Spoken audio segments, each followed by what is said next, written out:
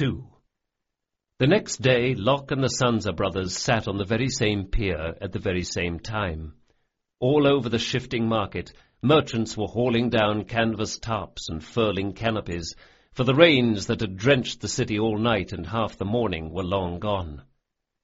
"I must be seeing things," came the voice of Tesso Volanti, "because I can't imagine that you shitwits would really be sitting there right where we beat the trouser gravy out of you just yesterday." "Why not?" said Locke, "since we're closer to our turf than yours, and you're going to be using your balls for tonsils in about 2 minutes." The 3 gentlemen bastards arose. Facing them were the same half-dozen half-crowns, with eager smiles on their faces. "I see you're none better at sums than you were when we left you," said Tesso, cracking his knuckles. "Funny you should say that," said Locke, "since the sums have changed." He pointed past the half-crowns. Tesso warily shifted his head to look behind him, but when he saw Jean Tannen standing in the alley behind his gang, he laughed. "Still in our favour, I'd say." He strolled toward Jean, who simply looked at him with a bland smile on his round face. "What's this? A fat red bastard. I can see your glass eyes in your vest pocket. What do you think you're doing, fatty?" "My name's Jean Tannen, and I'm the ambush." Long months of training with Don Maranzala had left Jean looking little different than when he'd first begun, but Locke and the Sansas knew that a sort of alchemy had taken place beneath his soft exterior. Tesso stepped within his reach, grinning, and Jean's arms lashed out like the brass pistons in a Ferrari water engine. Tesso reeled backward, arms and legs wobbling like a marionette caught in a high wind. His head bowed forward, then he simply collapsed in a heap, his eyes rolling back in their sockets. A minor sort of hell broke loose in the alley. 3 half-crown boys charged Locke and the Sansas. The 2 girls approached Jean warily. One of them tried to dash a handful of alley gravel in his face.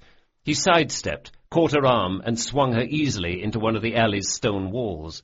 One of Don Maranzala's lessons: let walls and streets do the work for you when you fight with empty hands. As she bounced backward, Jean clotheslined her with a swift hook from his right arm and sent her face first to the gravel. "It's not polite to hit girls," said her companion, circling him.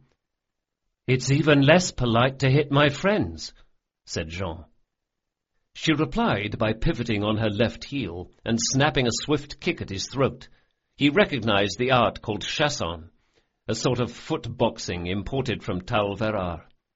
He deflected the kick with the palm of his right hand, and she whirled into a second, using the momentum from her first to send her left leg whirling up and around. But Jean was moving past it before she struck. Her thigh, rather than her foot, slapped into his side, and he snaked his left arm around it. While she flailed for balance, he let her have a vicious kidney punch, and then he hooked her right leg out from beneath her, sending her to the gravel on her back, where she lay writhing in pain. "Ladies," said Jean, "you must accept my deepest apologies." Locke, as usual, was getting the worst of his encounter, until Jean grabbed his opponent by the shoulder and spun him around. Jean wrapped his heavy arms around the boy's waist and planted a headbutt in the boy's solar plexus.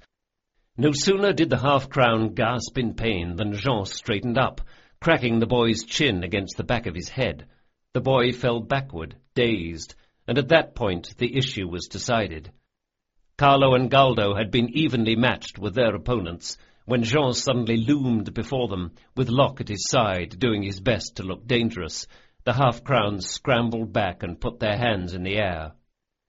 "Well, Tesso," said Locke, when the curly-haired boy arose a few minutes later, bloody-nosed and wobbly, "will you be giving over your preference now, or shall I let Jean beat on you some more?" "I admit it was well done," said Tesso as his gang limped into a semicircle behind him, "but I'd call us even at 1-1. You'll see us again soon."